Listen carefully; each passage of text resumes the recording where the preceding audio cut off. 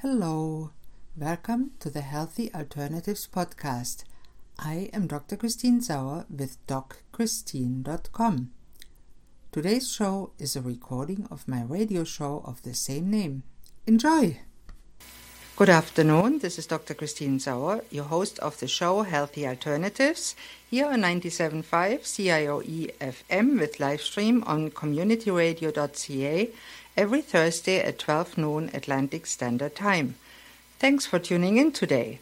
In this show, I will talk, mostly with guests, about all aspects of health, healthcare and wellness, from conventional to alternative and everything in between.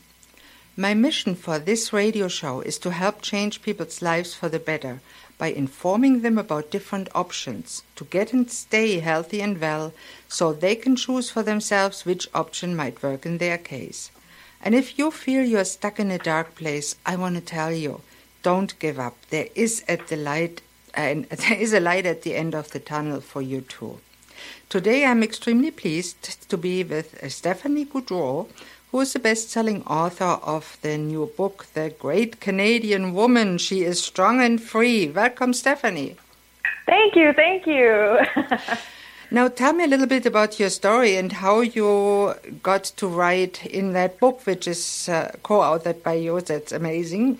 Tell me a little bit about yourself, where you're from, how you grew up, and what made you the person you are today. Perfect. So essentially the story is about exactly that, how I grew up. I grew up in a small town in northern Ontario. If you guys are familiar with Ontario, it's a little community in between Timmins and North Bay. And I grew up in a town that wasn't very, advanced, right? We were all in the old ways.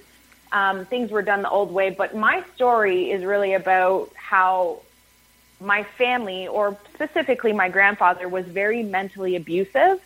And I didn't know that was not normal until I kind of got out of that small community. Mm-hmm. And growing up in that it was more emotionally abusive, a little bit of mental, but made me realize as life went on that I truly didn't know who I was. Because Stephanie, I would do... Can you give us examples? Because not everybody can have a clear picture of what it means to be with somebody that is mentally and emotionally abusive. Okay. What did he say to you? Sure. How did you feel about it? I never felt like I was the better granddaughter. I never felt like I was enough for him. So some days he would, depending on the day and the scenario, like I remember this one day I was driving down to the local town near us, and I can't even remember what it was about, but he started screaming at me for whatever reason, which to me, I still don't remember. But then he started calling me names on top of that. Like, I won't say them. I'm assuming that you guys can all have the idea you're a slut, you're a B, you're everything. How old were you at that point? I had just started my driver's license, so I was probably 16, wow. 17. Yeah, and it was like, and then, so after I was the one driving, so after I would stop answering him, because the thing with me too is I was the only one in my family who would buck back, that would say things back because I felt like it wasn't right. So we butted heads a lot because I would fight him on it, right? So as soon as, in that scenario per se, I was driving, and then I stopped because I was driving. So I wasn't answering to him. I wasn't feeding into his game. So about a few minutes later, he'd turn around and be like, so how was your day at school today? Wow. Like nothing had happened. And I think that was the first glimpse of realization that, wow, this is not normal. How can this even be? Like, this is impossible. Is this normal? And that's when really at 16, 17, I started asking myself the question, but that's really all I knew, right? So at 16, 17, you woke up and said, hey, I grew up with something that's not normal. I don't really know who I am. No, yeah, exactly. And that was kind of like the moment that I realized, like I said, that it wasn't normal human behavior, but if you look back at the family history, like my mom, my grandmother, they had been through the same thing, so they didn't know any better either. So it wasn't like they could help me on it. So by then, that would have been a few years into high school. When I got out of high school and started living on my own and needing to make my own decisions of choosing a program, what I would eat, who I would become, all I could hear was his voice of the things that I should be doing. I should be going to university. I should become a doctor. I should do better. I shouldn't be eating this. I shouldn't be doing that. And it was like, but what do I want? I didn't even know how to answer that question because my whole life I had been playing sports because I thought I thought my family would be proud of me. I played sports. I had grade A in school because I thought, wow, that's going to make him love me more or appreciate me more. Yeah. So you basically tried to please your parents, and that's why you excelled in school. And I was the same way. I woke up around the same age, around 14, 15, and said to myself, who am I? And why am I doing what I'm doing? And it was weird. And I hear you. And it is a common theme, I think, in you young people to ask themselves the question, who am I really? Am I the product of my parents just, or am I a person of myself? What was your answer for that? How and when did you find an answer? Oh, I think that came many years later. So I had a very supportive mother. My grandmother was very supportive. They both really encouraged me to do what I want, but that was exactly the problem, like you said. I didn't know what it was because I was never allowed to really think for myself, because in the back of my head, and I'm sure my mom's head, we were all trying to please the same man, right? We were all trying to build the family image. So I think that came in the most powerful way when I started having a lot of anxiety. I was depressed at school. I didn't like the program I was in university. It was my last year, and I had severe anxiety attacks. And I think that's really when I had to sit down and be like, wow, I was such a go-lucky, loving life type of kid. High school, the same. What is going on now? Why do I dislike my life so much? Why am I having all these anxiety attacks over nothing? Like there wasn't a real threat in my life, right? So I think that's really when the universe, as we say, really kicked me in the butt and was like, it's either you're going to face this, you're really going to look at who you are and who you want to be, not who your family wants you to be. But I wasn't listening to that intuitive nudge until I had no choice, because the way I was going down this insanely dark path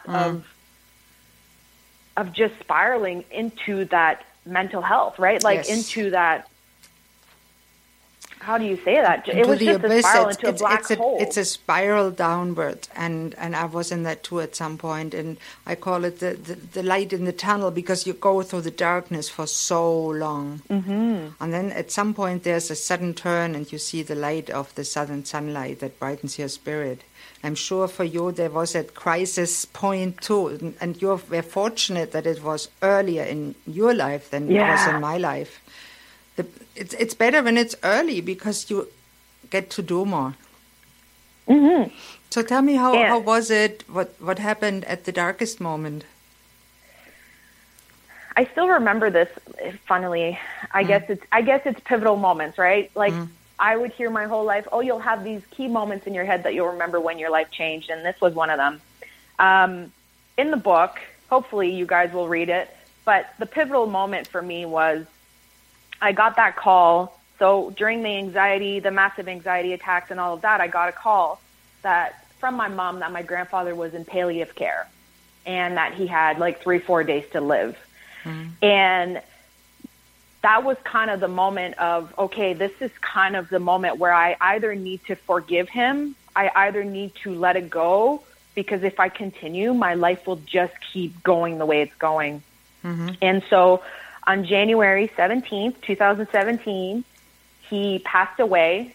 And to be honest, that was the wake-up call for me. That was the moment that I finally felt like, wow, I'm finally free. Like I felt like a whole bunch of weight had been lifted off my shoulders, and I was looking at my family grieving, and I remember being around a table and everyone was crying, everyone was in this torment, and I was like, if I continue where I'm going right now, my life won't be the way I want it to be. It won't be joyful. It won't be fulfilled. It won't be in love, like love around me.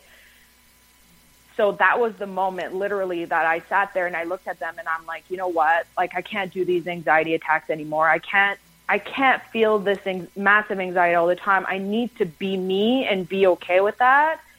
And it's like in the book I write, my grandfather took his last breath and I took my first one. Yes. And it's like as if he gave me that strength when he passed away to just fully step into who I was meant to be. Wow. And so in the darkest of moments where I should have been grieving and I should have been sad and all of that, it's like as if the new version of me was born, like as if the chains had been lifted off. And that's really when I stepped into who I was meant to be. Yeah, and that was really a courageous choice that you took at that point to actually take the challenge and become who you wanted to be. And in the second half of the show, we'll talk more about the details and how all the women should become and change, and not just women, but men also, and listen to that little inner voice that they are somebody, that they are worth. Everybody is worth. Oh, for sure. And I completely agree. And yes, we become people. And I remember the first book I read was by Carl Rogers. It was actually in English. I was in Germany. I was 16, on becoming a person. And when I saw that book in the library, serendipity put it in my lap. I said, yes, that's what I want. Yeah. So that was a very pivotal book for me. And I think we all have parallel experiences growing up and becoming a person and being who we are supposed to be, and then changing through life, still being who we are supposed to be, but becoming who we want to become, hopefully. I completely agree. No, that's wonderful, and that brings us to the end of the first half of today's broadcast here on 97.5 CIOE-FM Community Radio. Please tune in after the commercial break for more about how Stephanie actually became the strong and free woman she is today.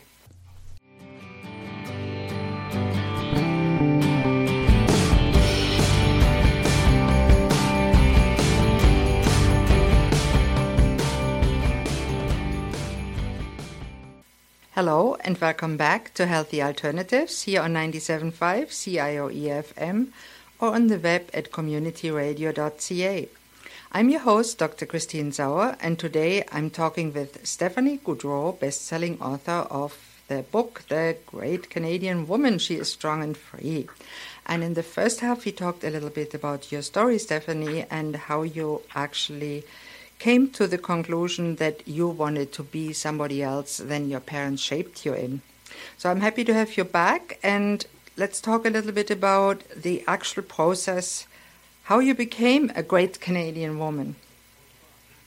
Well, I think great Canadian woman is in all of us, right? Sure. And that's kind of what attracted me to the whole book series, was that asking myself, what makes me worthy, I guess, of this book? Why should I be part of this project? The Great Canadian Woman is I feel like a high title, but it's like a title that most women will look at and be like, oh no, I'm not a great Canadian woman. What are you talking about? But really, it's in all of us, right? So for me, my version of being the best or the great Canadian woman is being the best version of myself each and every day. It's thriving to become better, because as life goes on, essentially, that's kind of what we're here to do. We're just meant to discover who we are, love ourselves fully, and truly embrace the best version of ourselves. But we're not going to get there in one day. So that is so true. And I think we'll continue to evolve and develop ourselves until the last breath. Oh, for sure. And I like that you emphasize that we first have to learn to love ourselves fully, because that's when we can give the love to other people. Yeah, exactly. And most people do the opposite, right? Unfortunately, we give a lot of love to others, but we don't love ourselves. And when I see clients and they tell me what they say to themselves in their thoughts, I always say, would you say that to your best friend? Oh, no, I said, it's time you become your own best friend.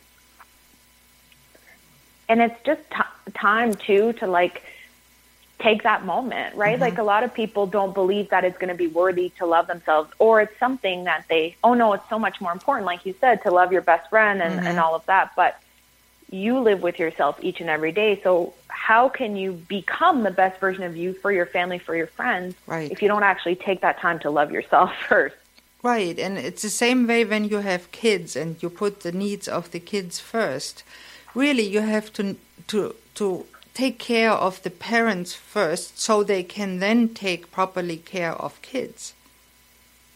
Yeah, and it makes me wonder sometimes. So this whole issue, I guess, with my grandfather, like, I know his upbringing. I'm not going to say that I pardon him, like, I forgive him, but I'm not making excuses for him. But I know how his upbringing was, and I know what the mentality is, and I know that there was very much a lack of love in the family for yourself. Back then, right, the older siblings took care of the younger siblings. So there was never any parental guidance. The kids kind of did what they thought was right, but when your brain or your self-awareness is not fully developed, how can you properly raise a little human to properly love themselves, right? And then that is kind of passed down generations to generations. So I've always asked myself, did my grandfather really love himself, or was that really just a lash out, you know what I mean? Like of a lack of self-love, a lack of self-worth that was happening all around us, like around in our family. No, that's a good point, and I think it happens in many families where there is a lack of love, that really the parents themselves are deficient in some way and don't love themselves enough. I completely agree. And it wasn't until, like, writing the book and really diving back, I should say, into that feeling, that I was like, if I feel this way, how did he feel? Or how do, my family feels? Like, we've never really touched upon, nor in school, nor in my family. Okay, Steph, what would Stephanie that loves herself do? How would she feel? What would life look like for her? And I think that's the most crucial, essential feeling or value that you should have in anything that you do. If you want to build a business, have a healthier body, whatever that is, you have to love yourself first and know what you want before you can make the decision to be the best version and do the things that bring you joy. You have to ask yourself the hard questions. Now, that is so true. And tell us a little bit about how you're feeling nowadays and how you achieved it and what you're doing. I feel like personal growth is like my best friend.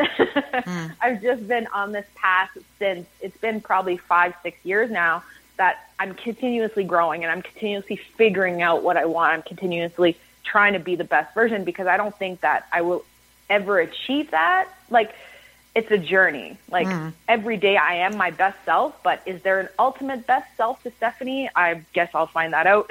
There's always the next level. There's always the next level. Yeah. And so, even the Chinese, they know from the Tao Te Ching, the Tao is a way. So the way is a goal. There's no goal. Yeah. It's a way. No. We call it mindfulness, but the Buddhism, everybody says be in the now. The now is a goal. The being, the be on the way. That's the goal.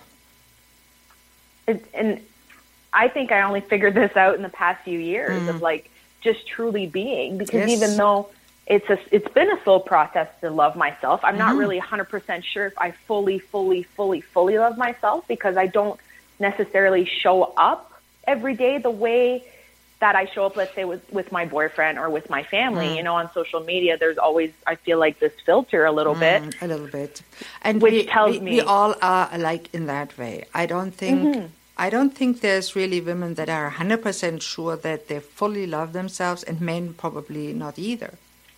No. That's a part of the growing process. And I love that you say it in that way. And now, what do you do for others now? I know you wrote that great article in that book, but you do way more than that now.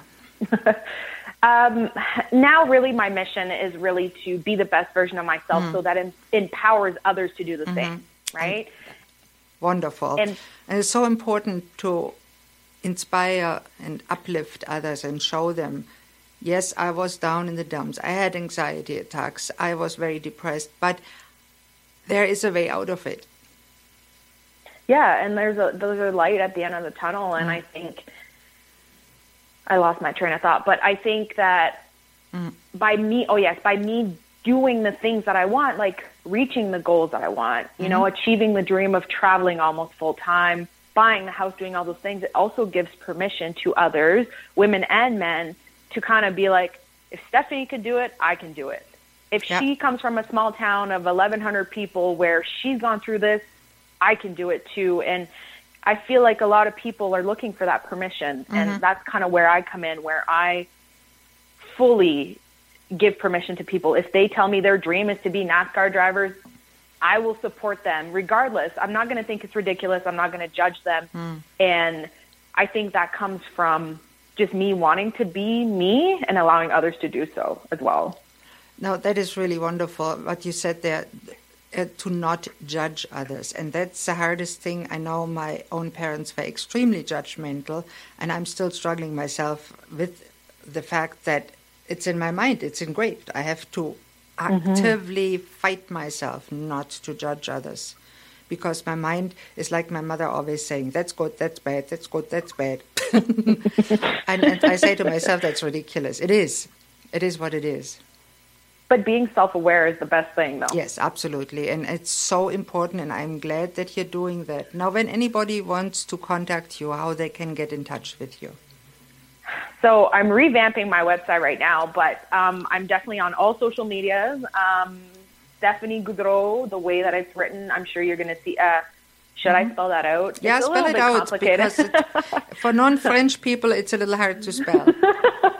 So Goudreault is spelled Goudreault.